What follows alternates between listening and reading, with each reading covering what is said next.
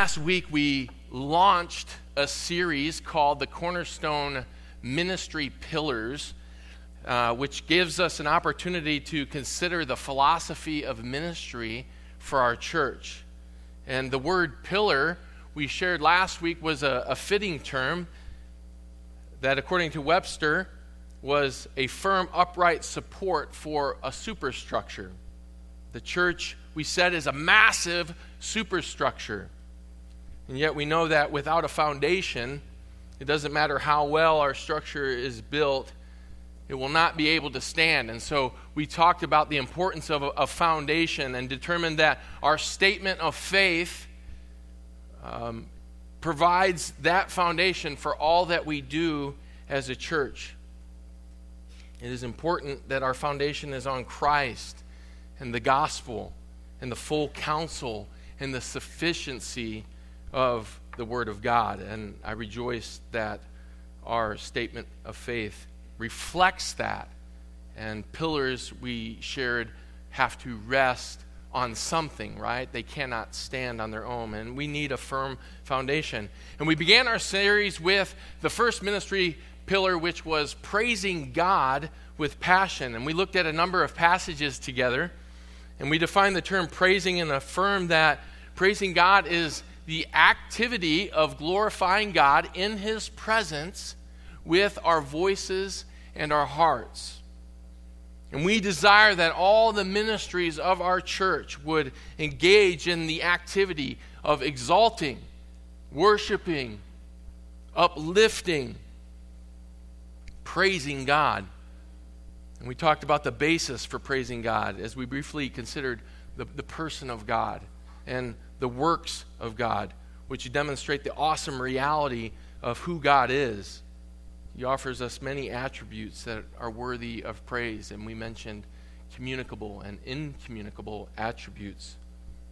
We finished our time together considering the biblical expressions of praising, and we saw how musical instruments can be used to lead in praise, right? To offer God praise through instruments.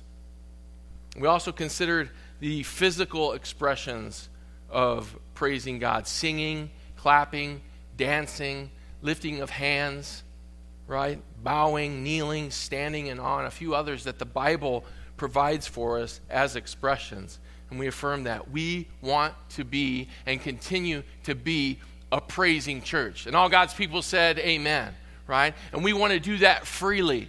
We want to have the opportunity when we gather and we come in that we can praise God with our entire being, that there are no restrictions, that we're not limited to what people might think, the person to our left, to the right, that we would be engaged and that we'd be active because it is an activity. Well, this week we're going to consider another pillar for our ministry at CBC, and it's this: preaching and teaching the Word with precision. Can you think back to the very first sermon that you've ever heard? Can you recall that time? Maybe you can. Maybe it's a memory that you would rather not recall. Or maybe it's something that you can't even think back to because you were a child and maybe brought in by your parents and you don't remember. Regardless of your background, there's a reason that Bible-based churches have preachers who preach and why they stand up Sunday after Sunday to proclaim God's word. And there's also a biblical explanation why some churches don't do that.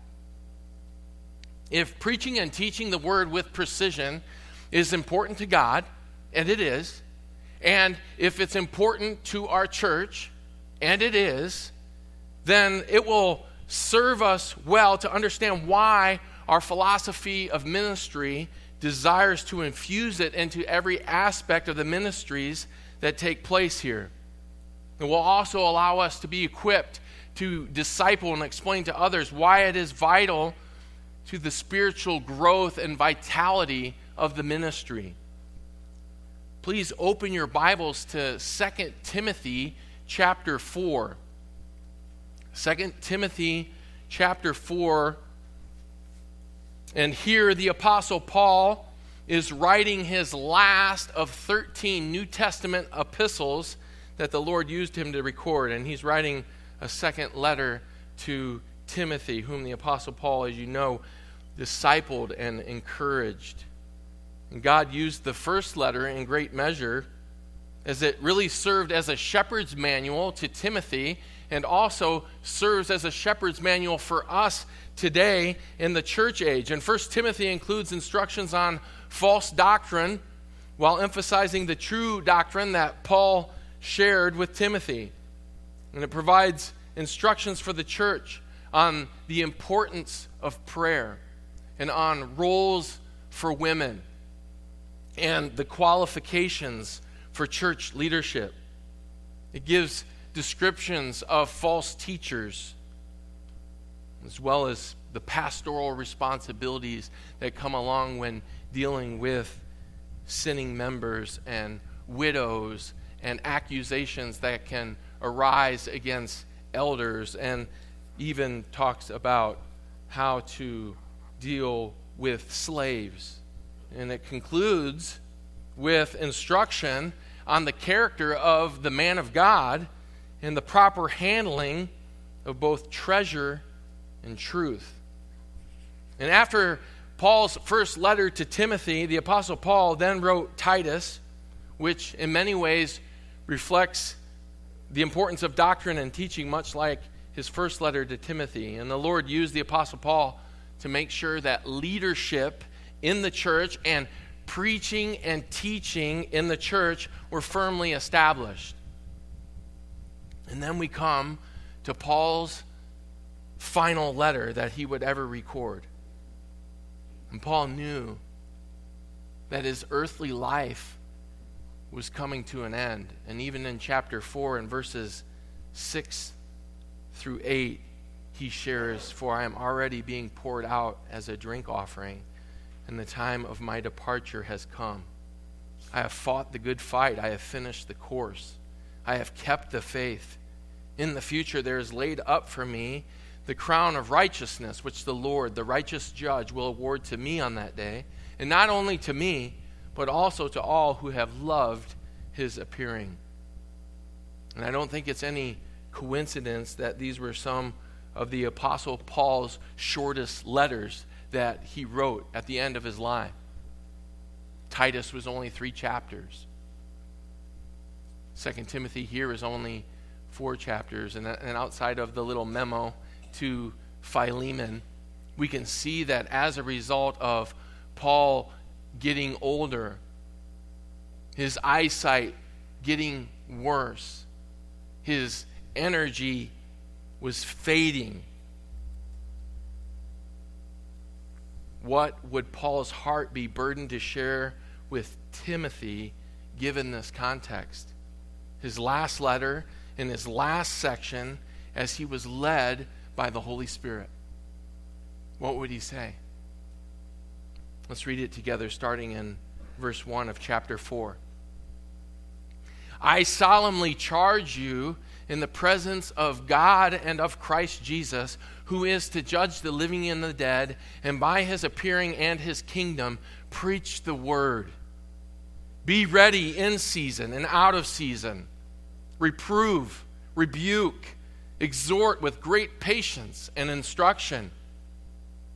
For the time will come when they will not endure sound doctrine, but wanting to have their ears tickled, they will accumulate for themselves teachers in accordance to their own desires, and will turn away their ears from the truth and will turn aside to myths. But you, be sober in all things, endure hardship, do the work of an evangelist, fulfill your ministry." Last week, our pillar demanded that we survey and consider a number of passages, and I'm grateful that this week there is one primary passage that will feature and cover the significance of preaching and teaching the word with precision, although we'll consider some other texts.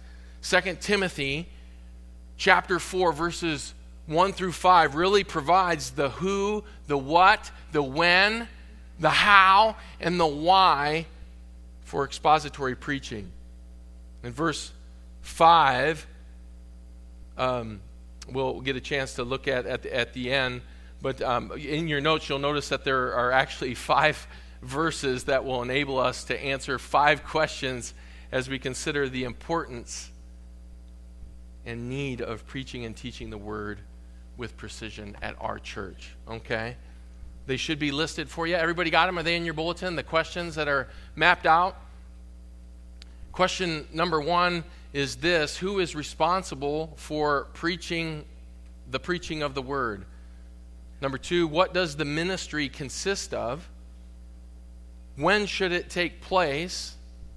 How is it practiced?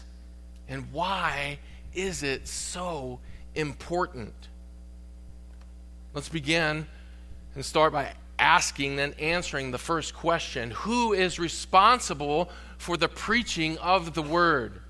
And in the immediate context, the Apostle Paul is addressing Timothy and begins verse 1 with a forceful directive by saying, I solemnly charge you. And his message is directed straight to the heart of Timothy. And this should come as no surprise, really, because the entire letter was written to Timothy. But the ministry ripple effect of Paul's first and second letters would no doubt reach many others in Timothy's church and the surrounding New Testament churches that were being established in Ephesus and beyond. And Paul chose very strong language when he said, I solemnly charge you. And there are 2 other places where the Holy Spirit led Paul to use the same Greek expression while addressing Timothy. In 1 Timothy 5, verse 21, Paul provides instruction on handling accusations against elders. He says, I solemnly charge you in the presence of God and Christ Jesus and of his chosen angels to maintain these principles without bias, doing nothing in a spirit of partiality. And then in 2 Timothy chapter 2, verse 14, Paul encourages Timothy to use this expression while addressing the faithful men that Timothy would be instructing. He says, remind them of these things and solemnly charge them in the presence of God not to wrangle about words, which is useless and leads to the ruin of the hearers.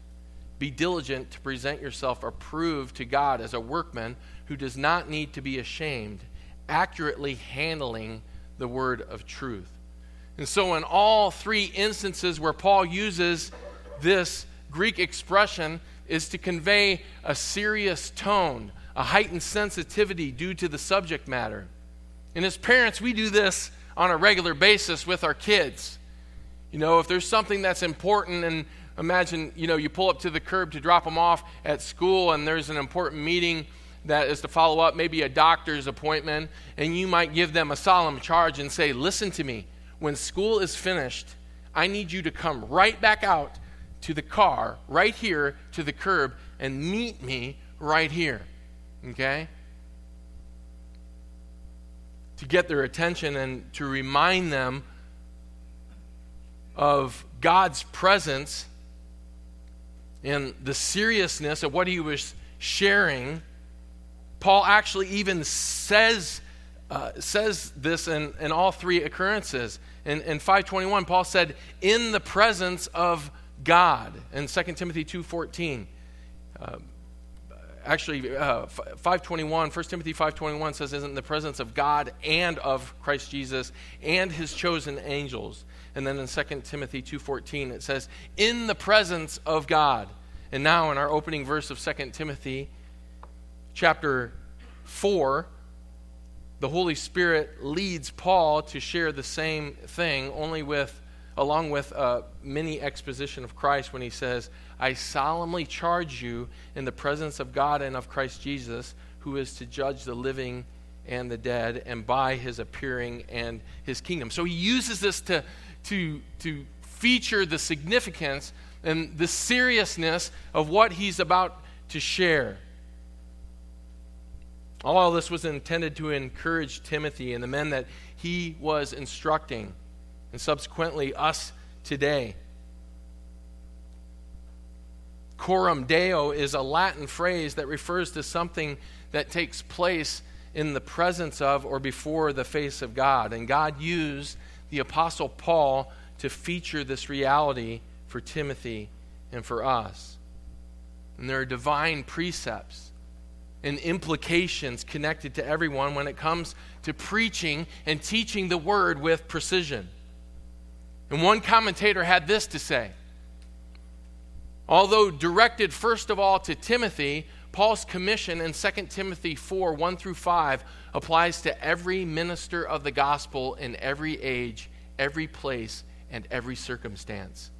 In a broader view, it can be applied to every faithful believer because it is essential for every congregation to know and understand this charge. Churches are responsible under God and with God to hold their pastors, their preachers, and teachers accountable. And so when we answer the question, who is responsible for the preaching of the word, without question, those who are preaching and teaching are responsible before the Lord and are going to give an account. And we see this accurately spelled out for us in James 3:1 that says, "Let not many of you become teachers." Why would it say that? Because you're going to incur a stricter judgment. God is going to put your teaching under the microscope. One theologian expressed it this way: we are continually overwhelmed by the responsibility and liability that possess the preacher of God's word. We look with indignation at the lawyer or judge who, for the motive of personal wealth, distorts the truth in attacking the reputation and personal possessions of people while reducing them to poverty. We respond with similar indignation to the quack doctor who, by incompetence, hazards the health and life of someone for the purpose of financial gain. Such people deserve to be considered criminals. The pain and loss of their victims should rightly be laid to their account.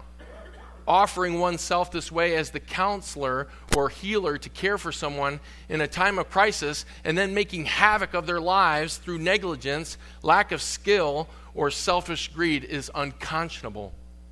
Medical and legal associations have set standards in an attempt to prevent such malpractice. But what about the purveyors of God's truth, the physicians of the soul? Shall we not be held responsible to God for any perversion of the truth, however witless, and for our negligence and lack of precision? What earthly regulatory association validates us? Do not we who preach God's word face a higher court than the legal bar or any medical tribunal? No profession has as high a liability potential as that of the preacher of God's word. God will judge every preacher on the truthfulness and accuracy of his preaching. Any failure as a spokesman for God brings not only shame, 2 Timothy 2:15, but judgment. The Holy Spirit has written that all who pastor God's flock must give an account. Hebrews 13:17. There will be a day of reckoning for the preacher. Only a certain kind of man, then, has the right to be considered a lawyer, a judge, or a physician. The standard is significantly higher for the preacher. And this is incredibly humbling. Frightening, really. It is. And it causes me, and it should cause every single person that would have the opportunity to open up God's word, to preach, and to teach it, to fall dependently upon him, and to consider the reality of the task, and that it is coram Deo, that it is before God's face, and that there will be an account. And we must strive to make sure that we preach truth and that there's a commitment to God's word. Yet, I do believe that God calls listeners to be responsible and to help bear this burden. He does. We need the help of others. And you can bear the burden. The listener bears the burden with the teacher of the word. A Berean-like heartbeat that is reflected in Acts chapter 17. Turn there with me, if you would, to Acts chapter 17, because this will be a blessing to see this. Acts chapter 17. Okay? Starting in verse 10, this is what it says. The brethren immediately sent Paul and Silas away by night to Berea, and when they arrived, they went into the synagogue of the Jews. Now these were more noble-minded than those in Thessalonica, for they received the word with great eagerness, examining the Scriptures daily to see whether these things were so. Therefore, many of them believed, along with a number of prominent Greek women and men. And just notice the descriptive language that's employed by Luke, used in verse 11 to describe the Bereans. They were first described as noble-minded, which could be related to their social status, but I believe the Greek word can also be translated open-minded. And I'm inclined to believe that there was a humility and a teachability present, and the remaining portion of the verse helps us to see it. They received the word with great eagerness, or it could also be translated accepted, listened. They welcomed it with great eagerness or readiness of mind. They knew the word. And I love this last description that Luke shares. They were examining the Scriptures daily to see if these things were so, which can also be translated searching, or they were investigating the Scriptures to see if these things were so. They were in every sense committed to the Word. In every sense, there was a commitment. And what was the fruit of their commitment? What did it produce? It provided a level of accountability to the people who were bringing that instruction.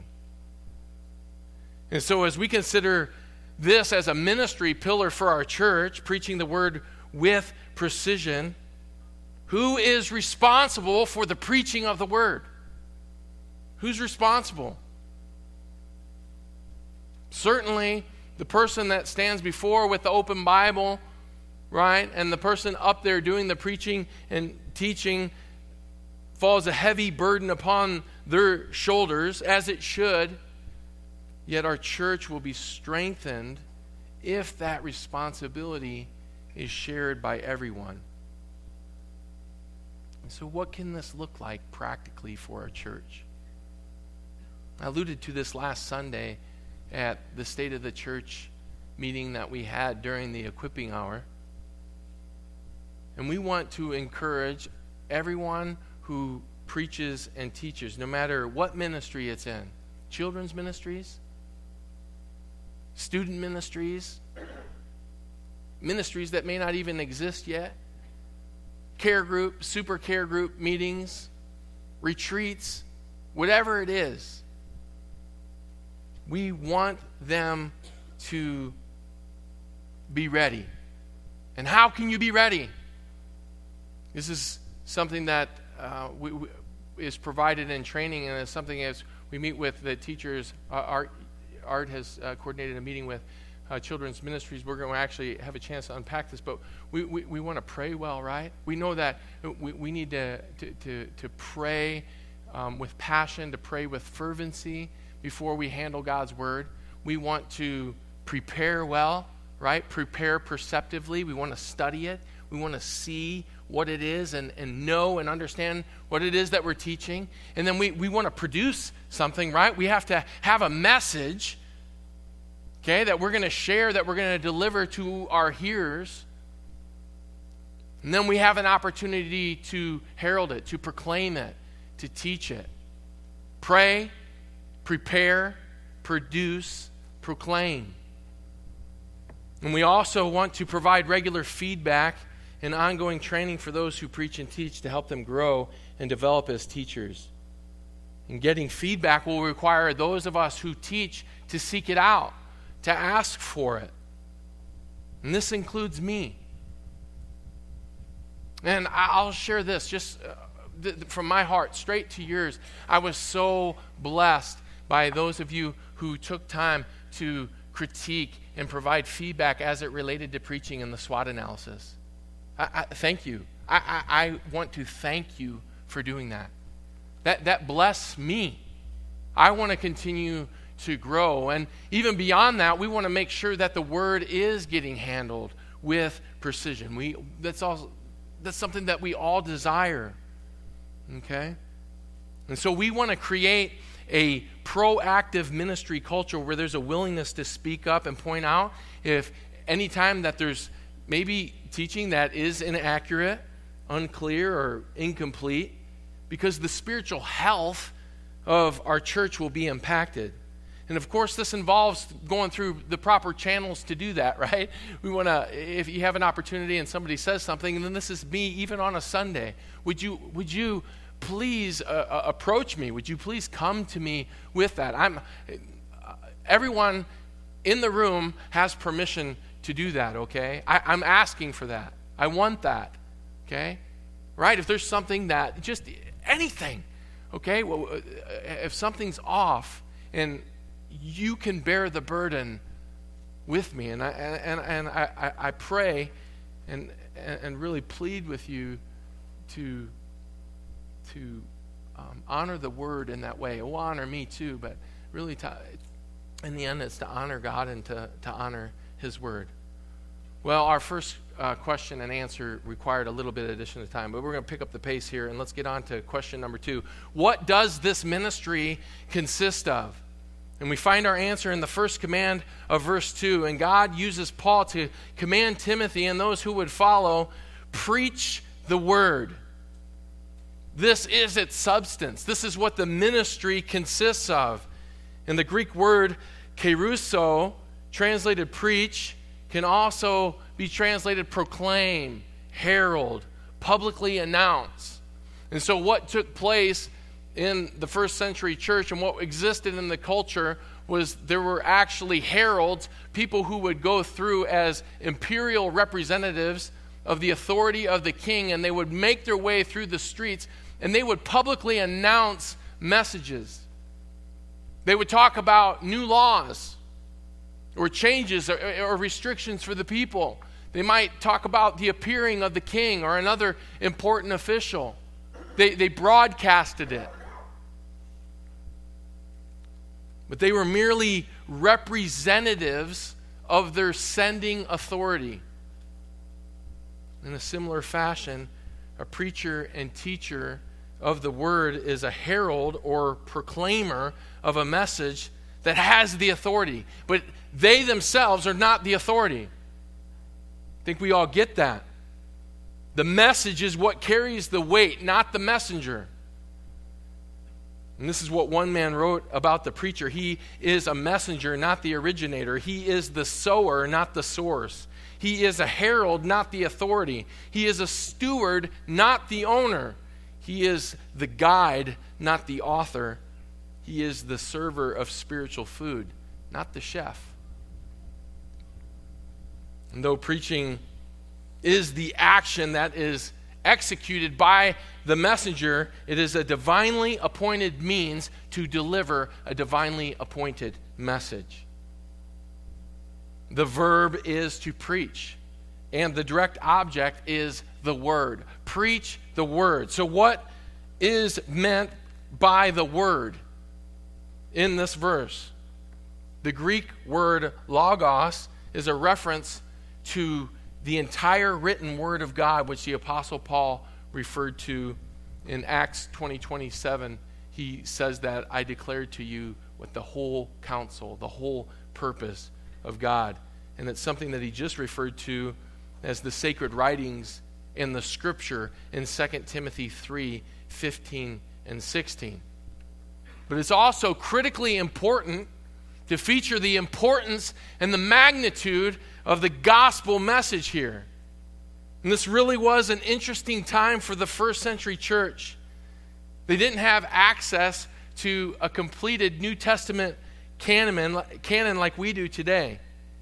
Yet they did have an understanding of a complete gospel message. And that's evident in Paul's preaching and what he declares in his other New Testament epistles. They had an understanding in the sense that they saw the fulfillment of the one who was promised in the Old Testament come. They saw him pay the price and die the death that was described in Isaiah 53. They saw him make the atonement. They saw him after the resurrection. They saw the empty tomb. They also received directly from him the commission to make disciples as the dispensation of the church age was inaugurated at Pentecost, right? And so Paul, when instructing Timothy to preach the word, is challenging him really to use the Old Testament scriptures like he did, while at the same time the Holy Spirit was superintending 13 different epistles that the Apostle Paul was writing to churches and to men that would one day be established in our New Testament canon. How awesome is that? It's amazing that was all taking place at the same time. And we have access to it. And so a careful study of the phrase logos theos, which means the word of God in the Greek, finds over 40 uses in the New Testament. And I'm going to try to include the scriptural references for you on the Care Group growth sheet this week, since time won't allow us to consider all these passages. But the Word of God is equated with the Old Testament in Mark 7:13. It is what Jesus preached in Luke 5:1. It was the message the apostles taught in Acts 4:31 and 6:2. It was the word that the Samaritans received in Acts 8:14, as given by the apostles in Acts 8:25. It was the message the Gentiles received as a preacher by Peter in Acts 11:1. It was the word Paul preached on all three of his missionary journeys, Acts chapters 13 through 19. It was the focus of Luke in the book of Acts, in that it spread rapidly and widely, Acts 6:7, 12:24, 19:20. Paul was careful to tell the Corinthians that he spoke the word as it was given from God, and that it had not been adulterated, and that it was a manifestation of truth. 2 Corinthians 2:17 and 4:2. And Paul also acknowledged that it was the source of his preaching, Colossians 1:25 and 1 Thessalonians 2:13. Did you get all those? Did you get them all? Now, that's why I'm going to include them in the Care Group growth sheet. And it would be such a blessing to actually have a chance just to see that. But at a later time, you can do that. And as it was with Christ and the apostles, so Scripture is also to be delivered by preachers today in such a way that they can say with confidence, "Thus saith the Lord." It is the very substance of what we preach, and our responsibility is to deliver it as it was originally given and intended. And this is what preaching the word consists of. Well, we have seen who is responsible for the preaching of the word, and we've seen what the ministry consists of. Let's answer our third question. When should it take place? And the Lord directs Paul to give Timothy another command in verse 2. Be ready in season and out of season. And the command to be ready really carries the idea of persistency, vigilance, urgency. And it's followed by the words in season and out of season, which help develop the concept for us. And God used Paul to help Timothy and every preacher and teacher of the word that there needs to be a willingness and readiness to preach the word at any cost, at any time. That's what should characterize them. And the idea of seasons was something that the agricultural communities of the day would have understood. Seasons dictated what could be done and when it could be done. With farming and many other professions, and that's true for us today. Preaching the word has no obligations to seasons or restrictions.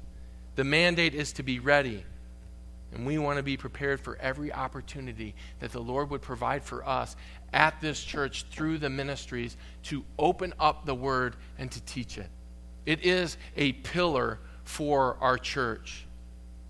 One theologian said this: the faithful preacher must be ready in season and out of season, when it is convenient and when it's not, when it's immediately satisfying and when it's not, when from a human perspective it seems suitable and when it does not. His proclaiming God's word must not be dictated by popular culture and propriety, by tradition, by esteem in the community or even in the church, but solely by the mandate of the Lord. Like Richard Baxter, whom the Lord allowed his heart to be impacted by the mandate shared, I preach as never sure to preach again, as a dying man to dying men.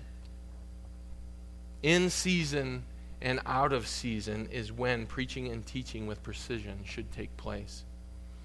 Okay, so we just got through the when. Who, what, when. How is it practiced? Our last part of verse 2 provides 3 commands that provide insight as to how preaching is practiced. Immediately following, be ready in season and out of season, it says, reprove, rebuke, exhort with great patience and instruction. And I would probably alter this 4th question. I put how is it practiced, but how it works. That's a better question. I wish I would have put that one in instead. It's a little bit more clear. And initially, it might look like these commands are disconnected, okay, from the context of preaching the word. But in the original language, it's all one thought, okay? In the Greek, it's called a pericope. It's a paragraph, and it represents all one thought of what the author is trying to communicate. So the near context also helps us see more clearly. In 2 Timothy 3:16, it says, all Scripture is inspired by God and profitable for teaching, for reproof, for correction, for training in righteousness. And this is the last thought that the Holy Spirit had travel through the Apostle Paul's mind before he began with this solemn charge to Timothy to preach the word. The word, we were just told in that passage, is capable of teaching, reproof, correction, training in righteousness. So it shouldn't come as any surprise when we see similar language used reflecting how preaching the word works. The Greek words translated reprove and rebuke are very similar in meaning, but they are distinct in some ways. Reproving someone carries the idea of correcting doctrine, okay, or practices. A rebuke carries, or rebuking involves bringing conviction or guilt upon the person. Okay? And so a simple way to understand this, reproof is dealing with the sin. Rebuking targets really the heart of the sinner. Okay? And certainly we see this taking place when the word is being preached or taught with precision. And this is the heavy side of preaching. Okay? It involves some weightiness. And when God brings truth to bear on someone's life, there's a weight. There's a burden that truth, when it's delivered to that person, that it's intended to slow them down and to have them feel that. And that's what preaching does, so that they can see what God would have them see. And it certainly helps a believer see their need for grace, doesn't it? Amen. They need God's strength. You'll need God's advocacy.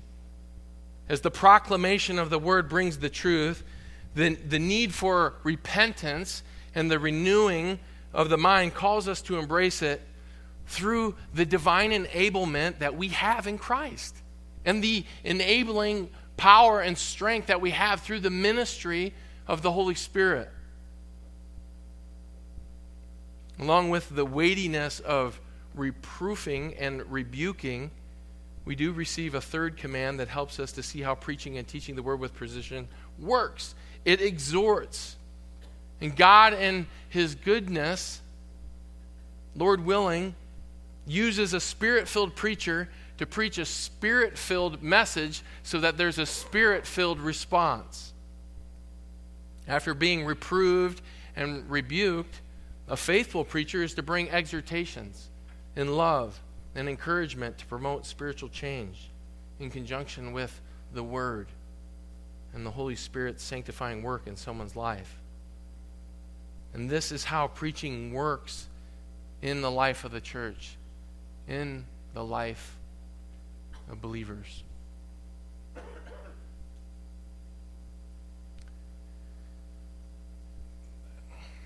I want to take a moment to share an illustration with you. And all of us were dead in our transgressions, without hope and without God, right? And the picture in my mind, as I think about it, is one where I'm cast away. I'm completely lost. I am at the bottom of the ocean, right? Because it's a fitting place so far as God has separated us from our sins, right? Our sins are buried, right? But as a sinner, as one without hope, I was at the bottom. I was on the floor. And I was shackled and I was chained to several tons of concrete. And I'm dead. I got nothing because I am nothing. And I'm down there on the bottom. And it's hopeless. It's hopeless. Unless God intervenes. And He does. And He does. And we celebrate the reality that God would come and do what only He could do. That the Savior would come and be able in a divine capacity to go down to retrieve us and to bring us up and to have the strength, the impossible strength that does not exist on a human level, to bring us to the surface and to breathe life back into us. Right? Breathe life into us. And then break the chains of the weight of that sin. Break it and free us. Right? To be free. And not only that, but to promise us that we're safe and that we're secure in Him forever. And in many ways, I think this is fitting because the world says that the message of the gospel is foolishness to those who are perishing. And so when they see that, it is foolishness. And so if we were to talk about the Lord Jesus Christ putting on a life preserver on us, right, while we're out at the sea, right, well, putting on, that would probably really reflect the world's foolishness and how they view the gospel message. But it's what He does. And you know what He does? We're no longer a slave to sin. We have life and we become a slave to righteousness. We become owners. We're His children. We're in Him. And in many ways, you know what the Lord Jesus Christ does? He shares with us that there's land and that you're in the sea, and He wants us to swim to the shoreline, okay? We have a life preserver, and not only this, but there's an undercurrent, all right? Even though it's in the turbulent sea and the water is really the sea of sin, okay? It really is. There's an undercurrent of His love that is pushing us towards the land, that is pushing us towards the place of rest, really, eternal rest in Him. And we have the opportunity, right, to obey Him and to swim towards him. And I think swimming is an excellent illustration, because good swimmers, Olympic swimmers, you know what? The people who are really fast, they have the ability to rise out of the water. And the faster swimmers are the people who can elevate, right, above the water. And that's what Christ has done for us. He has rescued us out of us when our lives were submerged in sin, that we were dead, right? And now he strengthens us, and he enables us to rise above that sin and swim towards the land. But we can never be separated, right? There is no perfect sanctification. There is no on this side of the cross, and that gets taught in some churches, believe it or not, right? The battle with sin is real, right? Do we all get that, right? Is the battle with sin real? It is, right? And lust and temptation, it's there. And what God does, and I will even go so far as to say this, that the indicatives of Scripture, right, indicate. That's what they do. That's what indicatives do. They indicate what God has done for us and what he could only do. And God's glorified, right? He can glorify himself, and he receives that glory, right? But there's also a balance. That there are commands that were given as believers. And he instructs us, and anyone who's swam, and outside of my brother Nate Roth, because I've seen his posts on Facebook, I know he swims for exercise, but he's shaking his head right now. But I know that a lot of people who have swam, it's not easy. I find it very difficult, right? But from a spiritual standpoint, this is what I'm trying to communicate, is that God gives us the strength, right? Each day has enough trouble of its own. Temptation is common to man. But morning by morning, new mercies we'll see. Great is his faithfulness. Great is the grace that he's going to provide. And to some degree, as believers, we have a responsibility to appropriate the grace that he provides with the troubles of the day, right? We do that.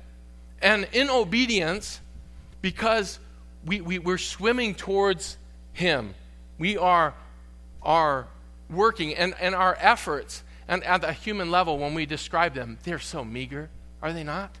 They're so meager. But there's something that happens.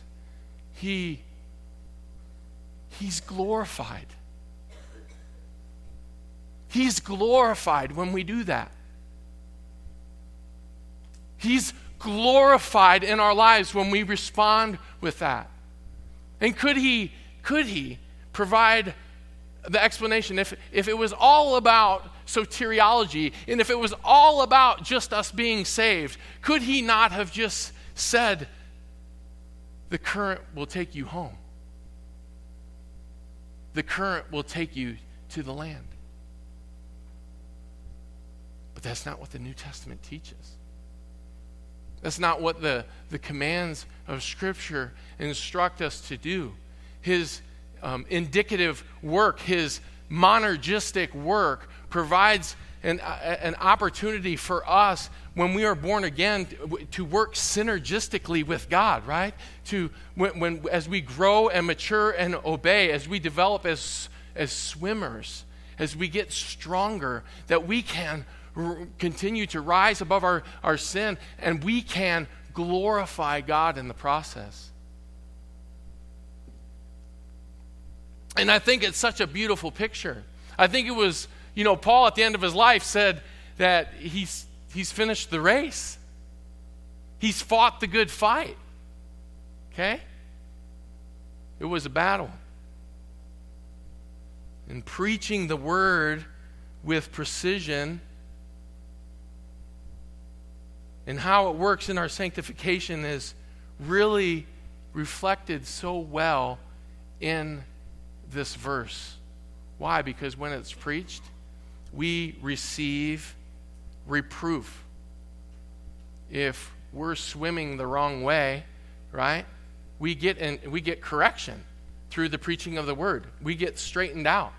if we're in rebellion and we're actually saying, you know what, somebody came by in a boat and I'm going to get on that boat and we don't know where it's going to take you, right?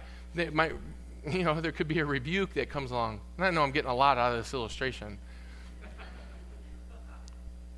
But it's true. But then there's also exhortations, and praise his holy name, exhortations that we receive from God, where he encourages us and he provides a word and he says, keep up the good work. You're doing it. You're getting it done. And we come in to the fellowship and we hear the preaching and we see how God is working and changing us. So much to the point where you might even, you're just, somebody in your care group shares with you about how they're seeing you growing and how you're maturing. And did you know that 6 months ago, you would have totally freaked out if this happened? But you know what you did? You responded in faith. You responded in trust. It's so encouraging to see. Well, verse 2 finishes by saying that there's reproofing, rebuking, exhorting that goes on with great patience and instruction, or complete patience and instruction. And God is patient to give us time to learn, and certainly those who have experienced instructing their own children know that patience is required.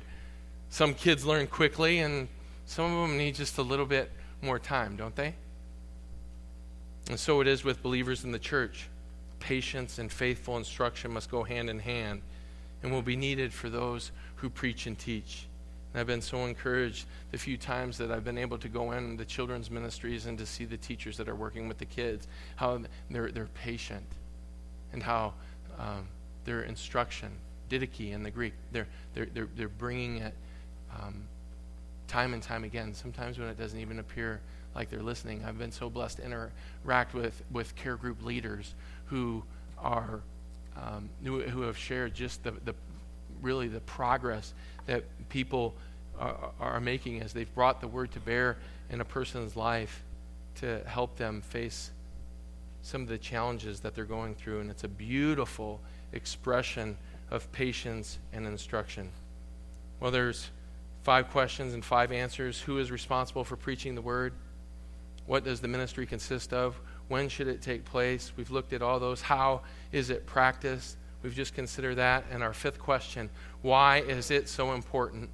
And verse 3 through 5 share the reason. For the time will come when they will not endure sound doctrine, but wanting to have their ears tickled, they will accumulate for themselves teachers in accordance to their own desires, and will turn away their ears from the truth, and will turn aside to myths.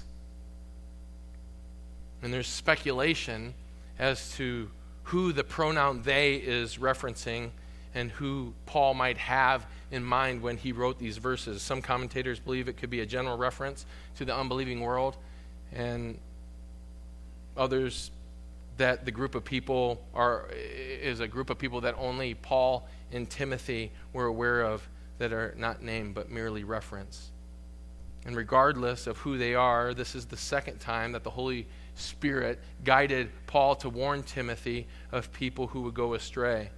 And it serves as an example for us that there will be people who will struggle with the preaching of sound doctrine.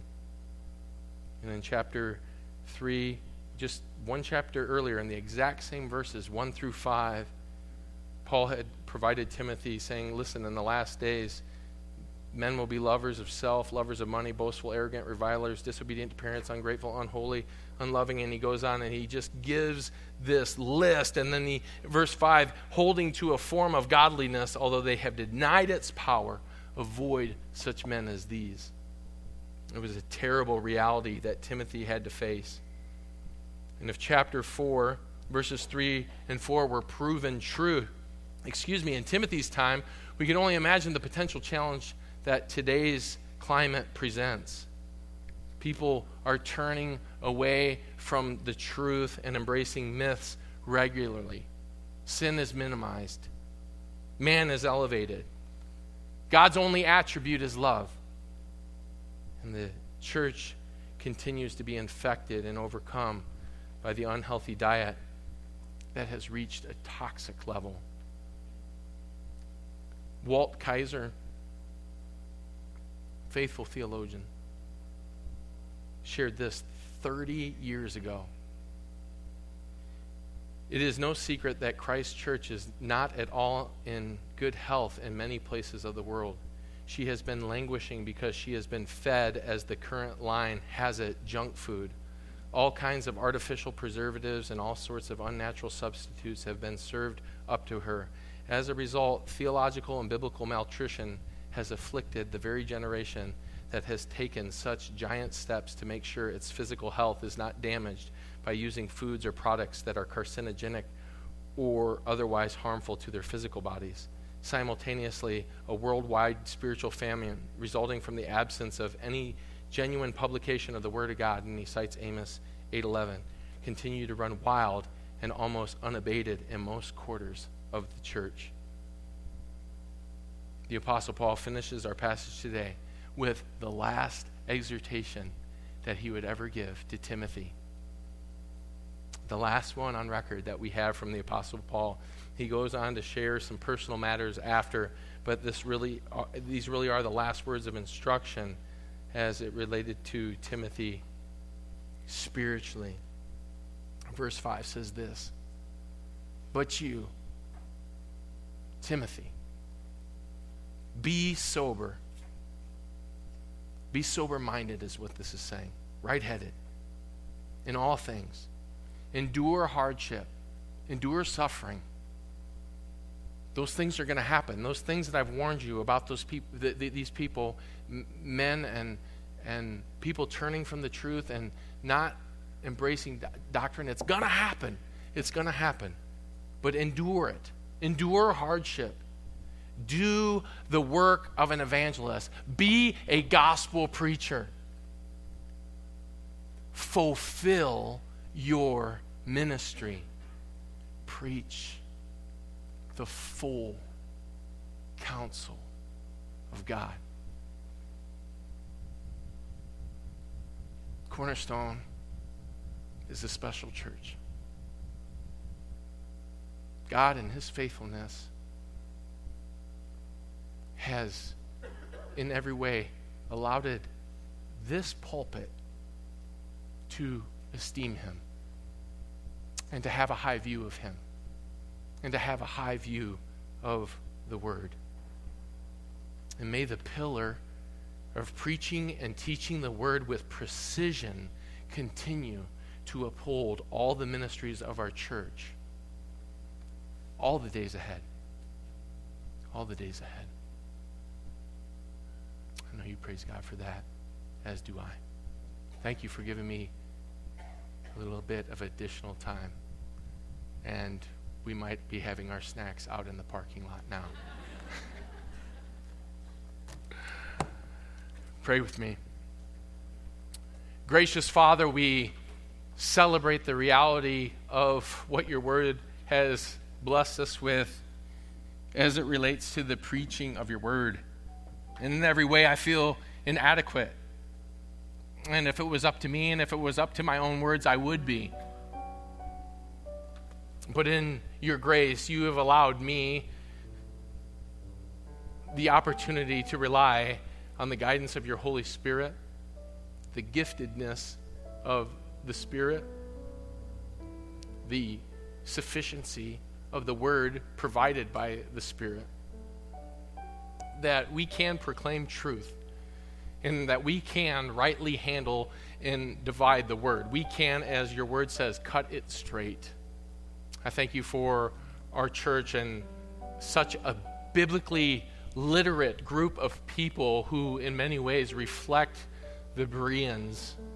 I pray that you would allow all the ministries to have accountability and that there would be a willingness and an eagerness for people to help teachers grow, and that we would all continue to grow, both teacher and student, that we would grow together, and that you would cultivate that within the ministry of our church.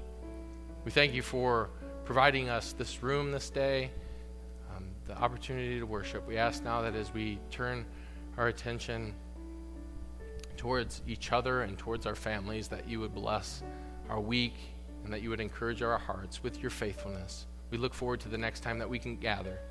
We ask you to bless us. In Jesus' name, amen.